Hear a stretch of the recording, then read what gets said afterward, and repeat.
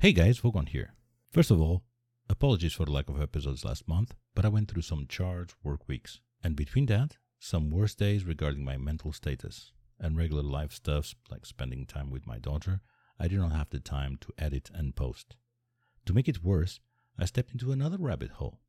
This time, 3D printing, and have been having a lot of fun with it. Little did I know that it's another time and attention pit. Secondly, you may notice some clicks in my audio this episode. I tried my best to clean it, but it's unavoidable and would not be fair to not publish the episode or try to re-record it. The way our episodes go, you cannot really do them again, as so much is based on the conversation. On that note, to everyone that is considering doing any type of content and as a personal advice, you should always post your creations no matter what. If you are going to be too critical, you will never post anything, as there is always something to improve. So please, excuse me again for that. Now, this episode we have a member of the Splurgo community yet again. Tom is a member of the UK community with good connections to the Japanese split scene and loves to help everyone with their building woes. He has one of the biggest split keyboard collections that I personally know, and is always available to help when we have questions. So, without further ado, on with the episode. Ladies and gentlemen, welcome to The Talk, a podcast about the mechanical keyboard hobby and what makes it flux. My guest this episode is a mechanical keyboard enthusiast that is a builder, a tinkerer, a firmware wizard, as well as someone that saves lives when he's not doing keyboards. Tom, welcome to The Talk. Hi. Thank you so much for joining, man. I really appreciate you being here. That's cool. Thanks for having me. First one that we always do to everyone in the show, it's a cheesy one, but it is what it is. So what got you into the mechanical keyboard hobby to start with? It's quite a long story. So my hobby space, my outlet, my creative space has always been electronics, soldering stuff. I started out making Nixie clocks, audio toys, synthesizers. I developed quite a good relationship with a British maker company called Pi Moroni. And a few years ago, they released something called the Keybo, which was a Raspberry Pi powered macropad that used mechanical switches. Now, I had, before that, always used, Apple Mac low-profile keyboards. Those fantastic. Those wonderful devices that I now loathe. They were that one macropad was my introduction into mechanical switches. From there, I sort of cast the net around for things to build. And the first thing I ever built was a Let's Split. We're going to go there because obviously you're one of those.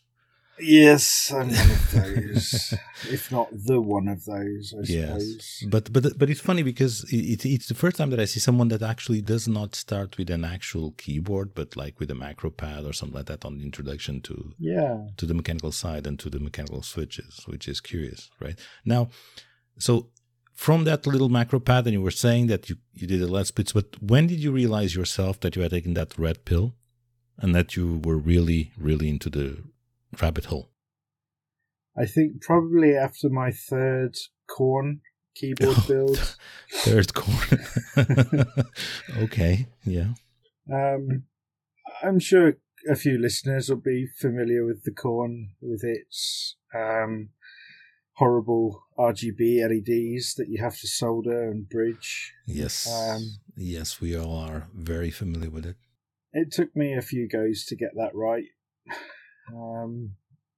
It definitely took me a few goes before I got comfortable with it, and I had to get it right. I had to get it working, and it's kind of led to where I am now in the community in terms of the support that I offer people. Yeah. I was clearing out my photo library last night, going through pictures of zoomed in PCBs with solder bridges and repair wires, and zoomed in pictures of PCB design software to show where traces go that people have broken. Yeah. The building though really was my outlet for the longest time, and I built up a good relationship with MechBoards UK, and pretty much bought one of every kit that they had and built them in quite quick order. Yeah. I realised that I'd kind of expended what they had to offer,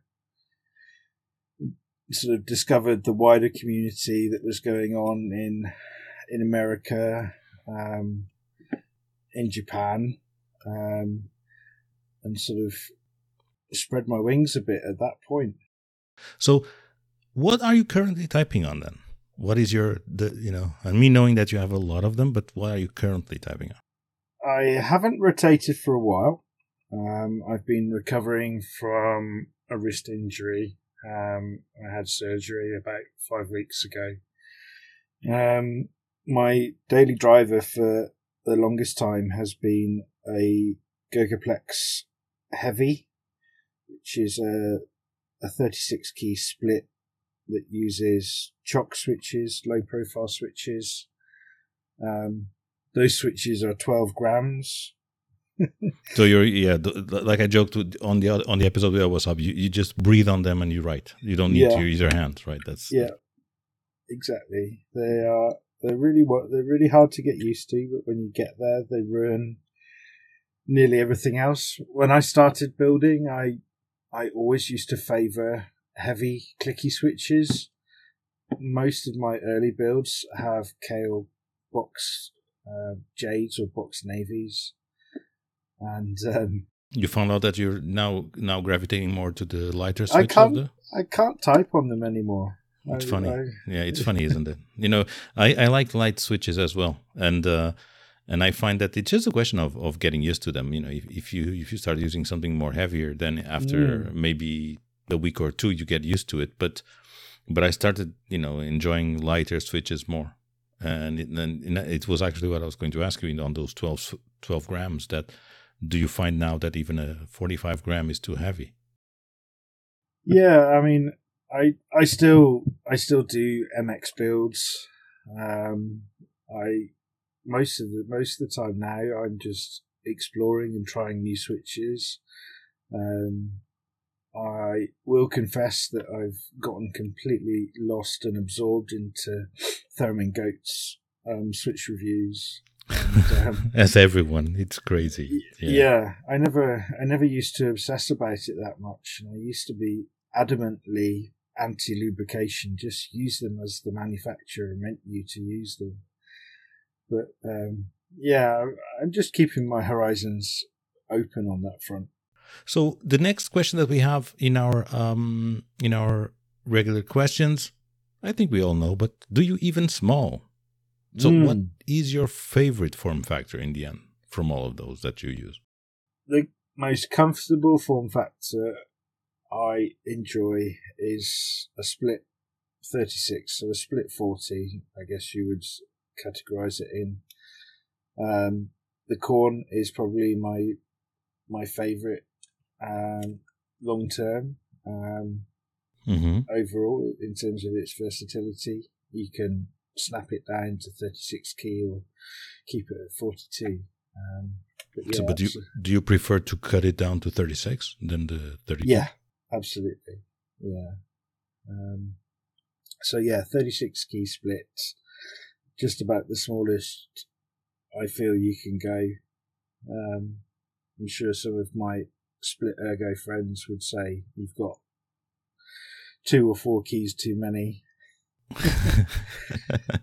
Yes, but we all joke and say that you guys are a bit different. I won't say anything else. I'll just say that you guys are a bit different, that you decide to the less keys that you can use, the better. But that's how you guys are, but that's okay. The other question, obviously, I don't know if it really applies that much into this side of the hobby, but do you like them stiff or do you like them wiggly? It's an interesting one. I get a lot of questions from new guys to the hobby, or people, branching out into splits. What plate is going to be best for my small keyboard? It doesn't make as much of a difference. What we don't see much of is the premium case mounting styles. We're starting to see some come through from some of the Asian, Korean and Japanese design houses. They're starting to produce gasket mount cases, but on a small ergo board it doesn't make so much difference. If I was pressed for an answer, stiff and firm. If you're bottoming out on 12-gram switches all the time, that's what you need, really. Yeah. Ergo what, bruv? So what are the limits of ergonomics? We already said 36, but I know that you even go lesser than that, right? Yeah. I know that you go 10 keys and stuff like that, 5 keys on each end, which is crazy. But, what would you say is the limit that you would be comfortable enough using and that you can use all day?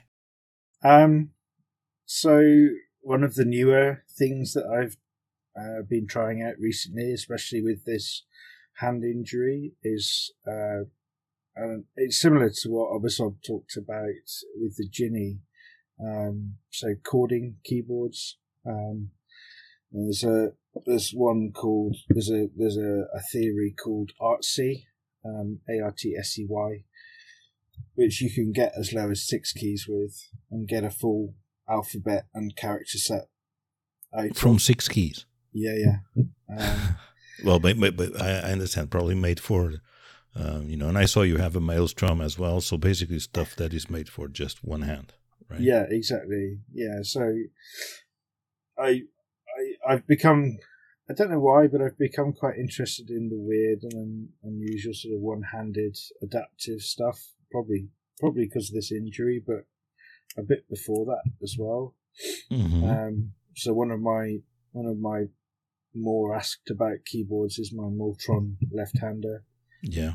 And I know we've seen videos from Parasan on them and so on, but it's an interesting bit of kit. One of my side projects at the moment is working on a modern 3D printed version of that with less keys, because actually the Moltron is pretty much 75% in terms of its number of keys and stuff. Yeah, correct. From what I saw on pictures, it's a bit big. Right? It's huge. It's huge. It's the size of a dinner plate and bigger. But yeah, like exploring these one-handed techniques is interesting, and it definitely exercises the brain a bit. But explain me, as an example, on one of those, like with 6 keys for the whole alphabet, and you spoke about chording, and I can also probably relate a bit in terms of the Ginny that you have more. How can you make all of those keys from 6 in terms of chording? Because I personally, I'm not seeing the actual amount of combinations that could be possible. I would struggle to explain it. Partly probably because I'm still learning. The 6 key system is definitely harder to learn in terms of the positions you have to get into. It's kind of like playing guitar in terms of learning those chord patterns as well. So learning a C chord on the guitar, G chords. It's the same sort of learning exercise that you go through, just sort of repetitive drills and so on. Yeah, until it gets really drilled into your mind. Exactly. Yeah. Yeah. I mean, there's a few of us that have been testing and using it in the UK and in America. And the guy that designed it, whose screen name is "Why Do Bears Explode?" Yeah. He's up to 80 words a minute with it. He goes cycling and he messages from his bike with it. So it's nuts. But yeah, that's my limit. Yeah, I would say that, and that's not a really that easy limit to get to be honest, at least on my point of view. But hey, One of the things that, again, going to the questions more directly to you, but obviously you already spoke about, and we know that you are someone that likes to build and tinker. You already explained a bit that you came from that, Nixies and synth side. Is it something that you really enjoy? Is that hardware part of it? Would you say that this is the thing that actually makes it more enjoyable for you on the hobby, instead of just the keyboards themselves, but the actual building aspect of it? At the core of it, if you shut me in a room with some music to listen to and endless keyboard kits to solder, some good solder, a good soldering iron. Always, yes, please. Good solder, as always, yes. I'd be there. The absolute core of enjoyment of this hobby for me is putting this stuff together, which is But I agree. It's so gratifying, isn't it? It's something that gives you such, it's not. That's what I got from the hobby as well, is that you build, and that's why I also buy a lot of those kits, because you just build one and that's it. Then you go like, I want to build another one. Right? But equally, I get, without sounding odd, I get a tremendous amount of satisfaction from helping people get their board working. Even if it's not something that's in my area of expertise,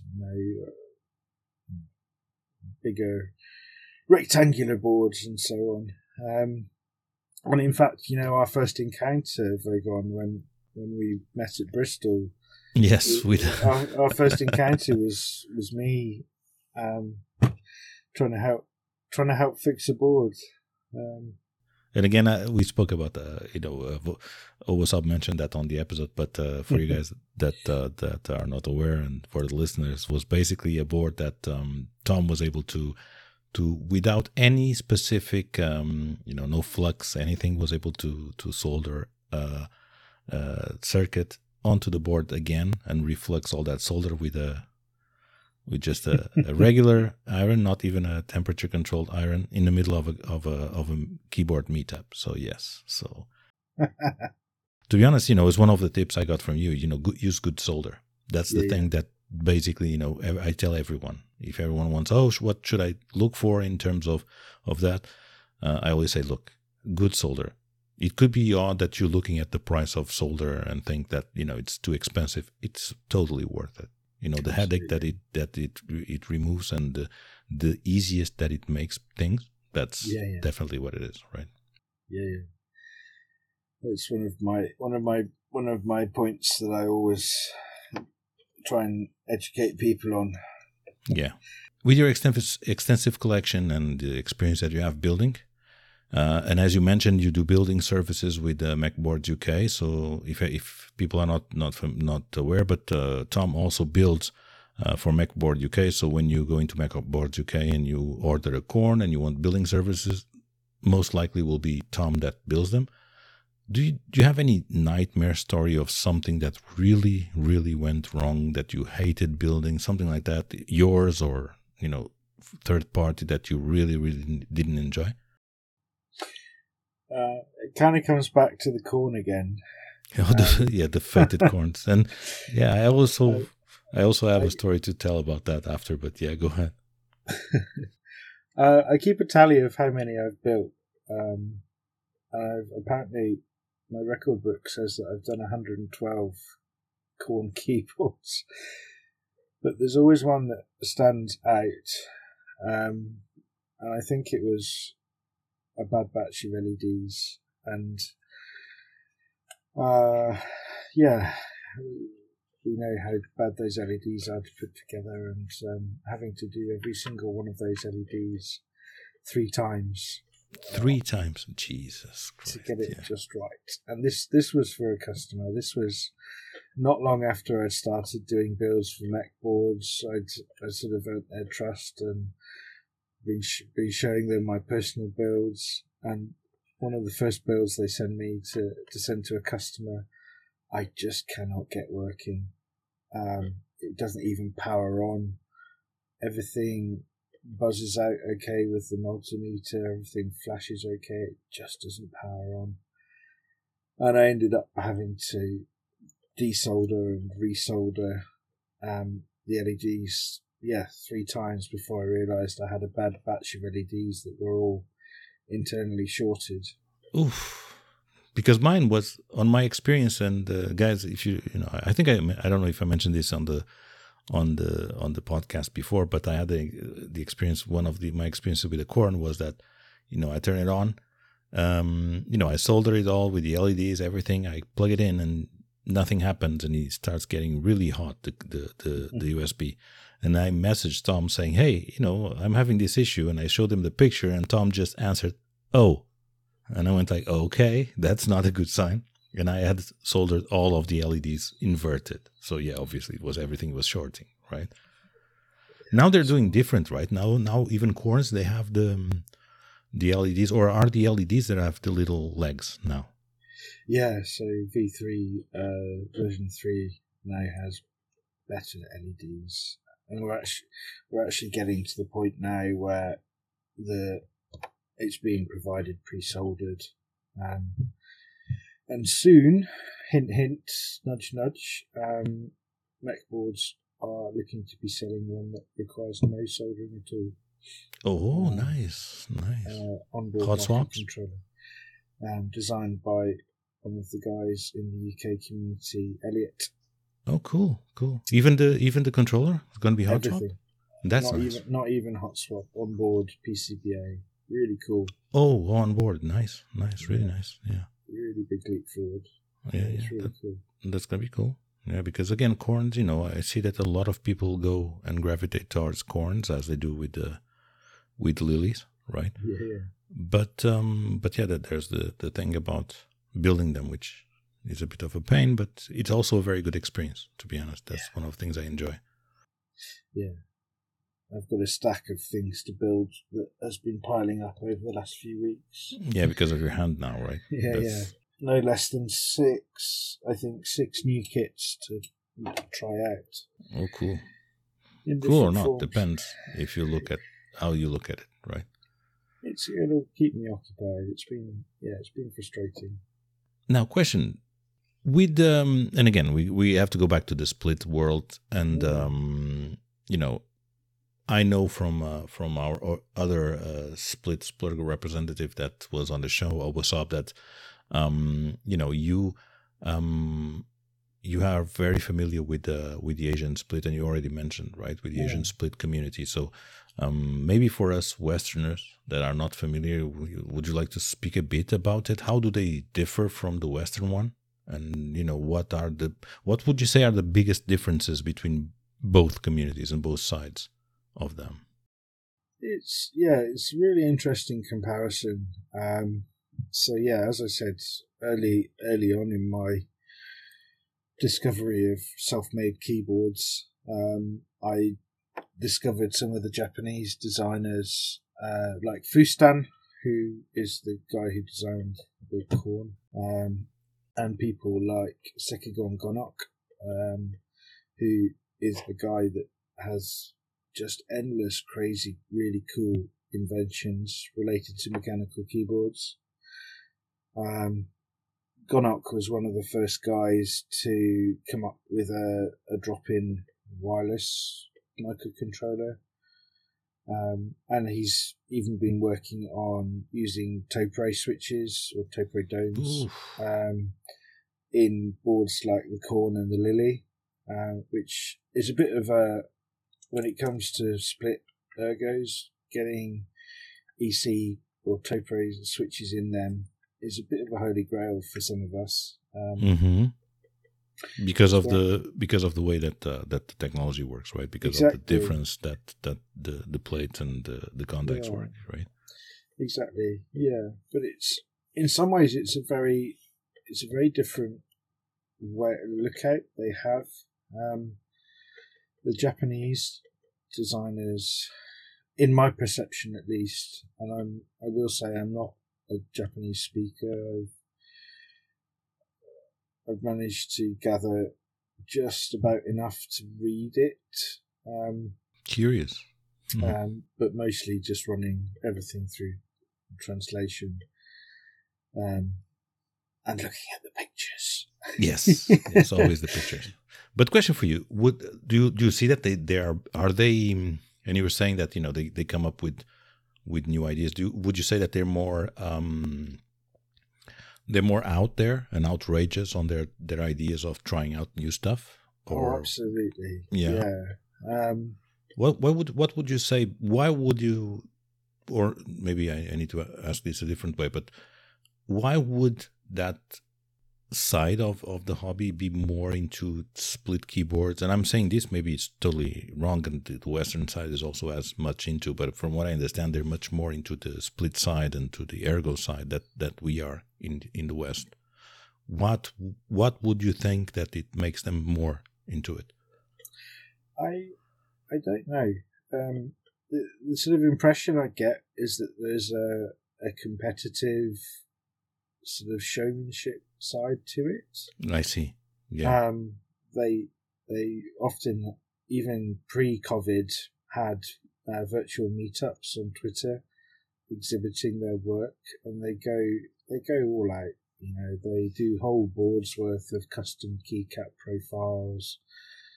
They will spend hundreds and thousands on custom materials, new manufacturing techniques, and these boards are next to impossible to buy on the Western market. Which to me as a collector is tantalizing, and yeah, of course, it's difficult. Buying from Japan, you can use a number of different services to reship stuff, but it's complicated. Most of the designers don't tend to open source their work completely, so they will partially open source their work, which makes it does make the Khorne quite a strange beast because it has proliferated so much. You will find stores selling Khorne kits all over the world, really. Yeah, which is very curious. Yeah, but I think it's one of the few, right, that you can. Yeah, I mean the sort of the design lineage comes from a board called the Helix, which was an ortho split, and the Ergodox, which was a weird thing with massive thumb clusters. And then it spawned a whole load of other boards like the Lily, the Reviung series, and so on. And those are the ones that we see. Those are the ones that sort of have managed to get into the Western market that we live in, and they're really cool. But it's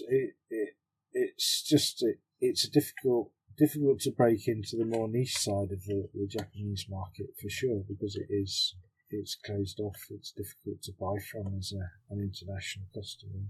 But do you feel that they close it off on purpose, or is it just because of the situation? The buying from Japan that is difficult, and I think that's just how it is, really. Yeah. Okay. So, I followed with interest the Alex 40 group buy. I think Jay and a few other UK guys received one, and that's maybe, dare I say it, for a board that's made of cast acrylic. Yeah. That's slightly more mainstream than the majority of the Japanese boards that I look at and covet on a daily basis.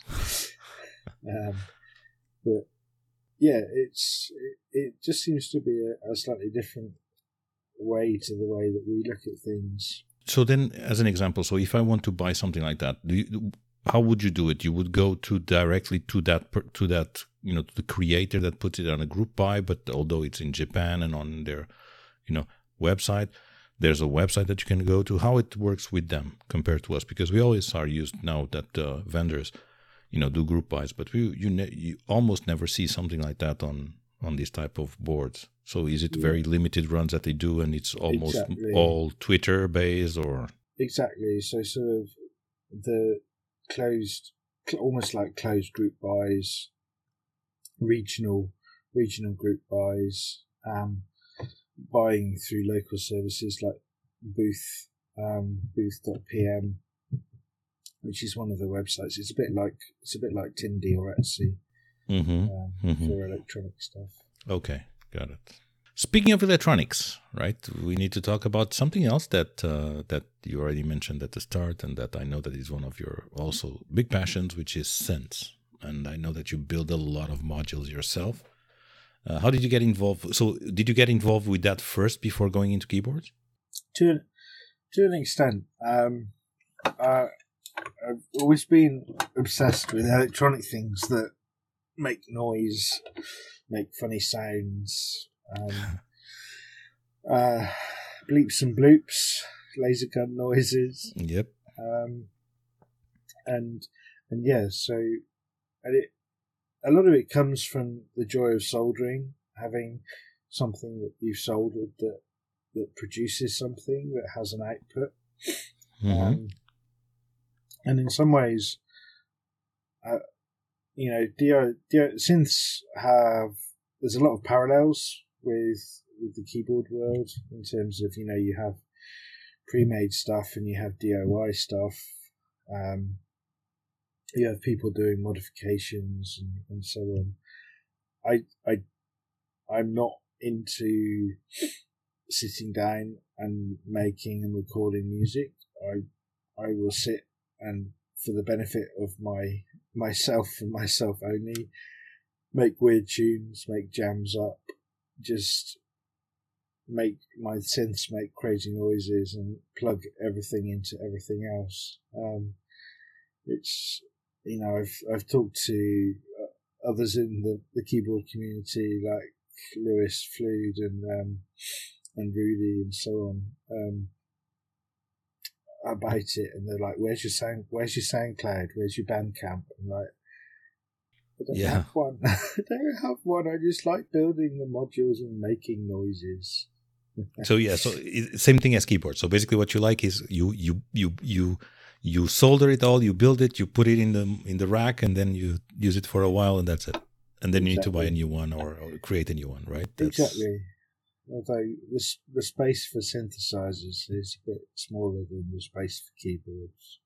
Yes, I know your collection. And guys, if you're not familiar, then on the show notes I'll put some pictures of Tom's collection. But I don't know.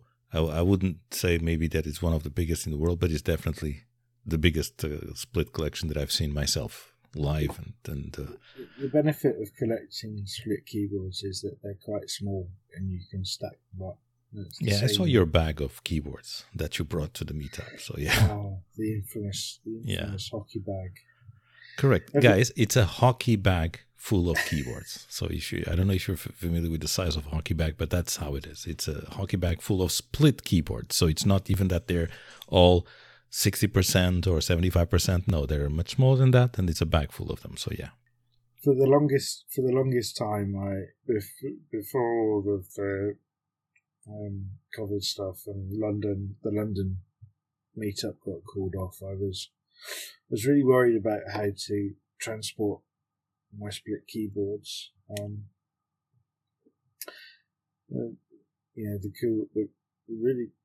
The cool thing about them is that compared to a big,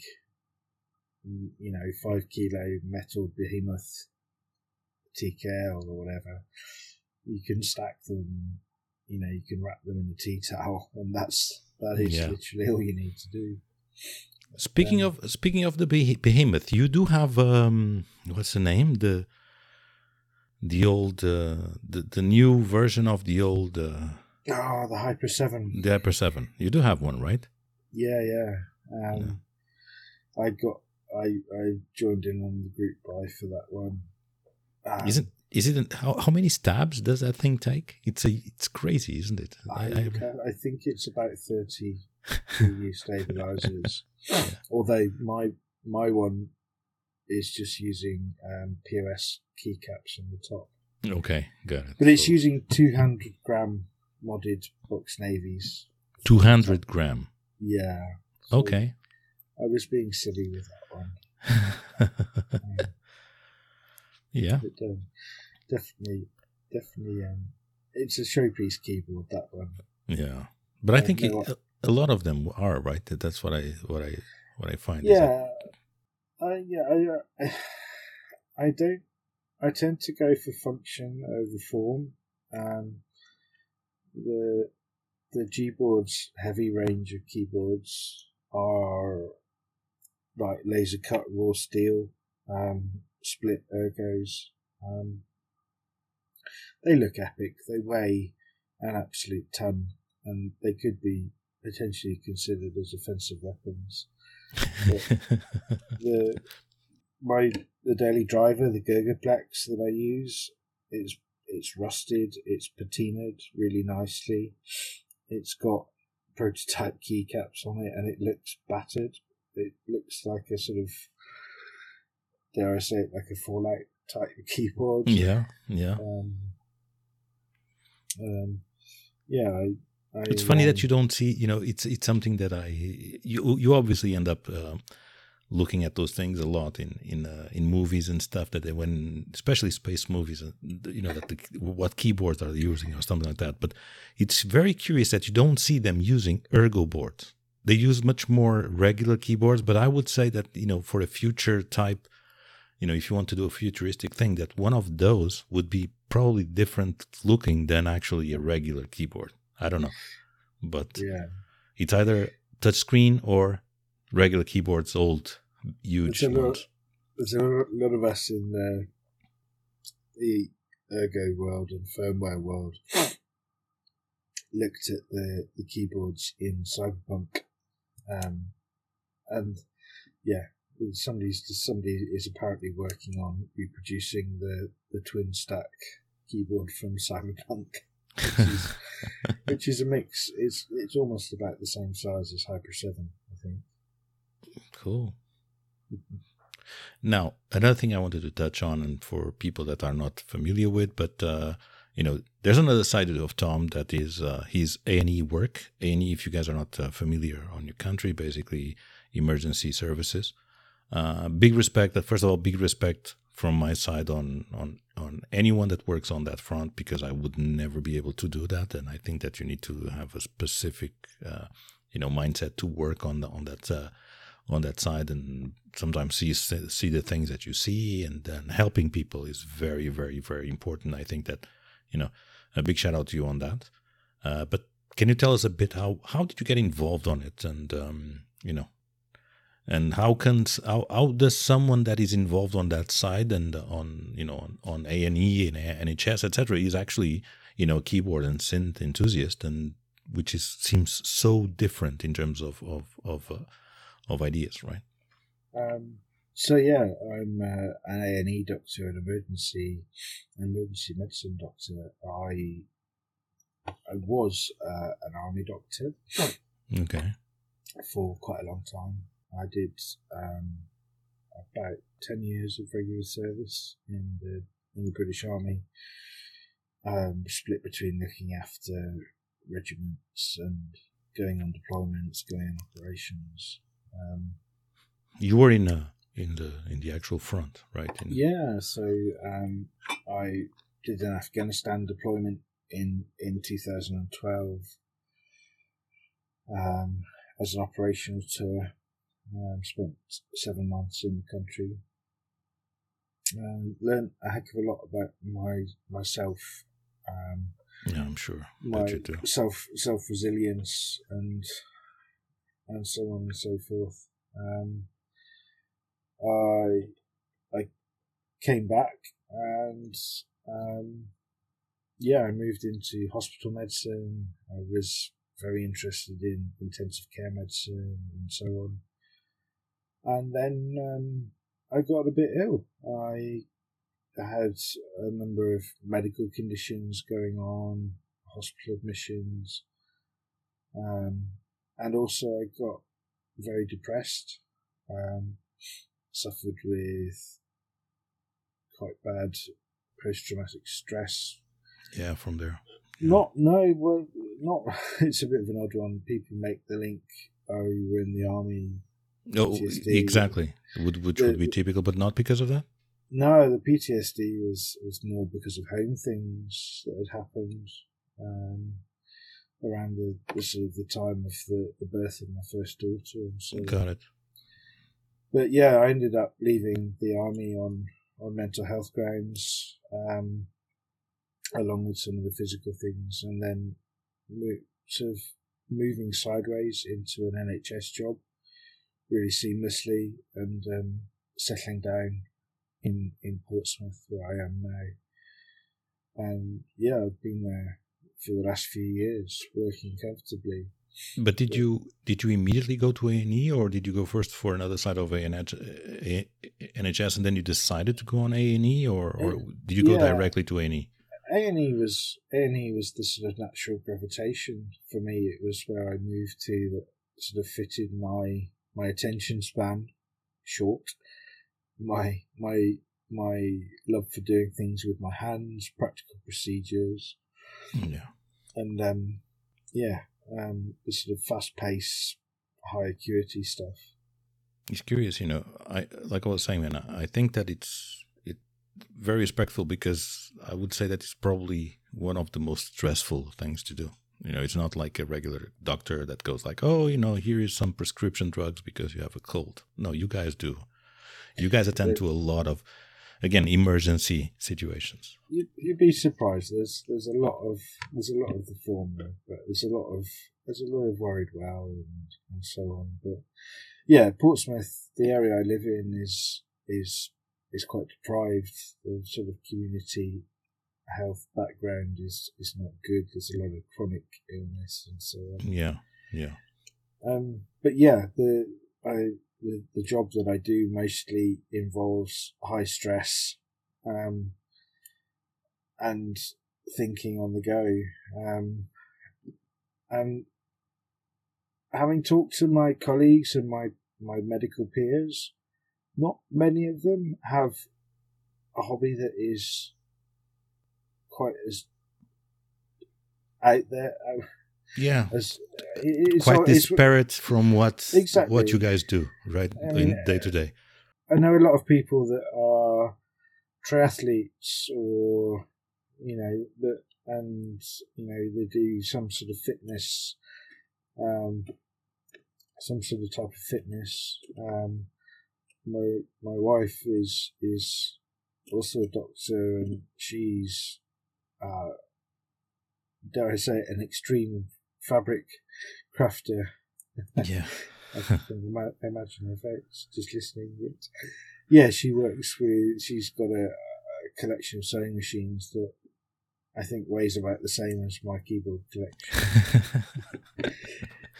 Yeah. But she uses them all. She makes fantastic stuff.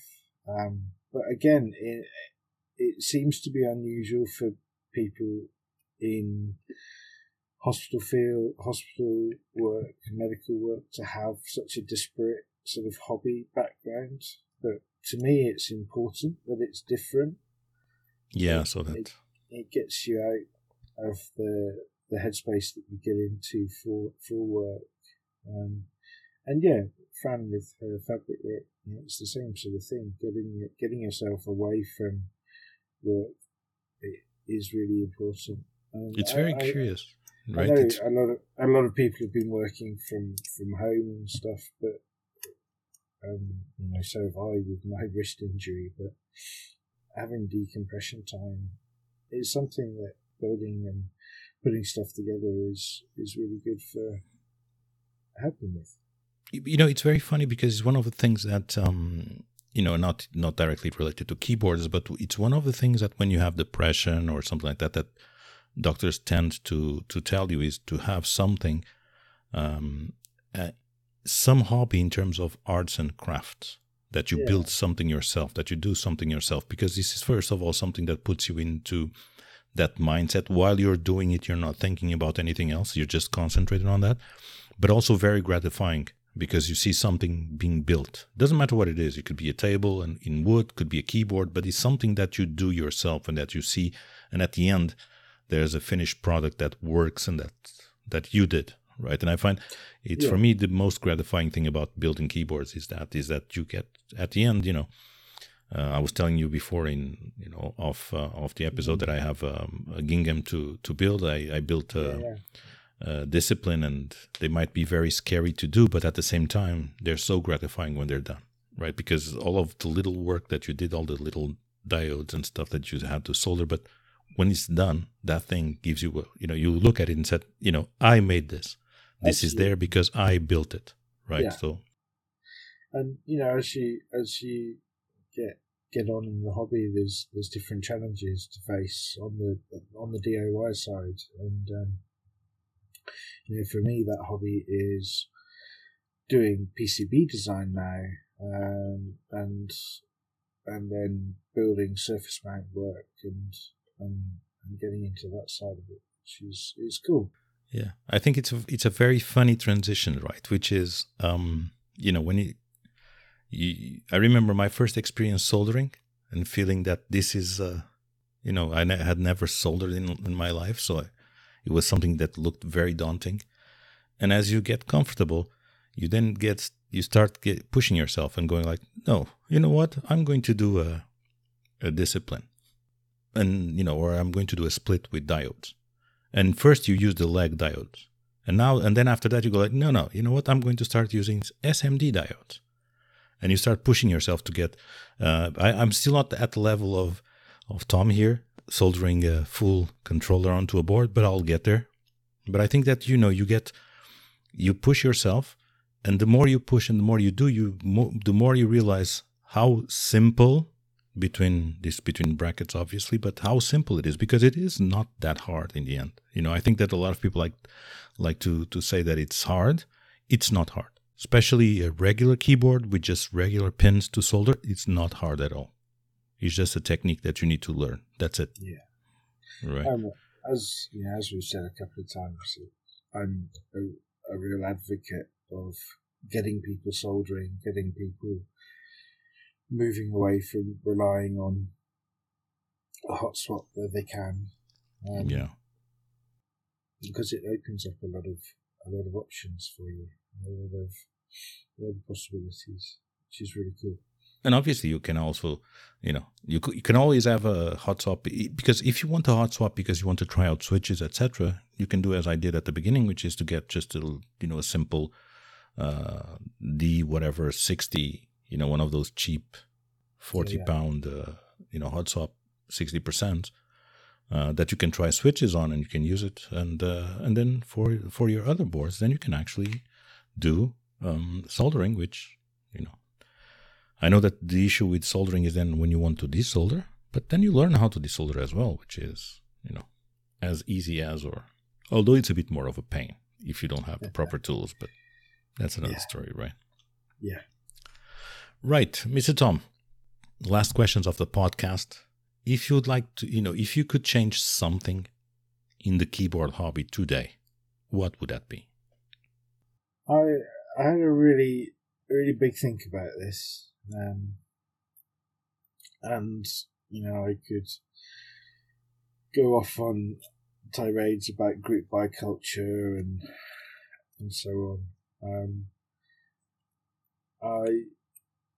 I don't know. I struggle to answer that. I had a really good think about this. I think I'm going to start this answer again. No worries.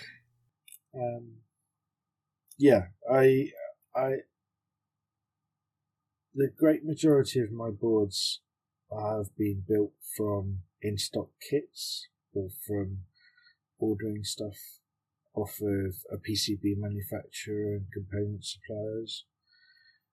And I appreciate the majority of my boards don't have a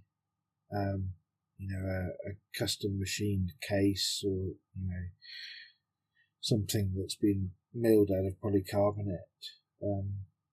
I struggle with some of the group buy mentality, and I know you've talked about flipping before and so on and so forth. If there was one thing I could change, it's how group buys were administered and how they work and how they affect people. and the fallout they have on the aftermarket community and so on. Yeah.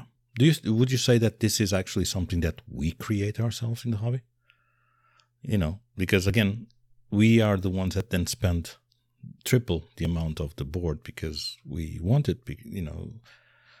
We normally joke and say, especially with regards to flipping, that we can fix that very easily. If no one buys it at that price, that's it. Things would be cheaper than when they were. It's just a question that we, sort of auto-inflict that on us, right, as a community. Yeah, it's tricky, isn't it? It will happen because there is a demand for it.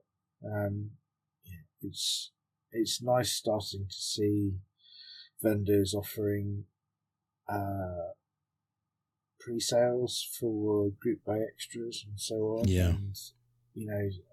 And it's hardware group buys that are a group buy that happens prior to an item moving to an in-stock status. So one of the vendors I work with in America, BoardSource, their last two group buys and their current group buy have all been sort of pre-orders, almost like Kickstarters. So yeah, group buying for a set of boards that get the product going and then remanufacturing it and remanufacturing it and remanufacturing it so it's actually in stock. Yeah, I think we probably would benefit with something like that instead of being a group buy of here it is. This is the amount of boards we want to make, and if we don't sell, we don't do it.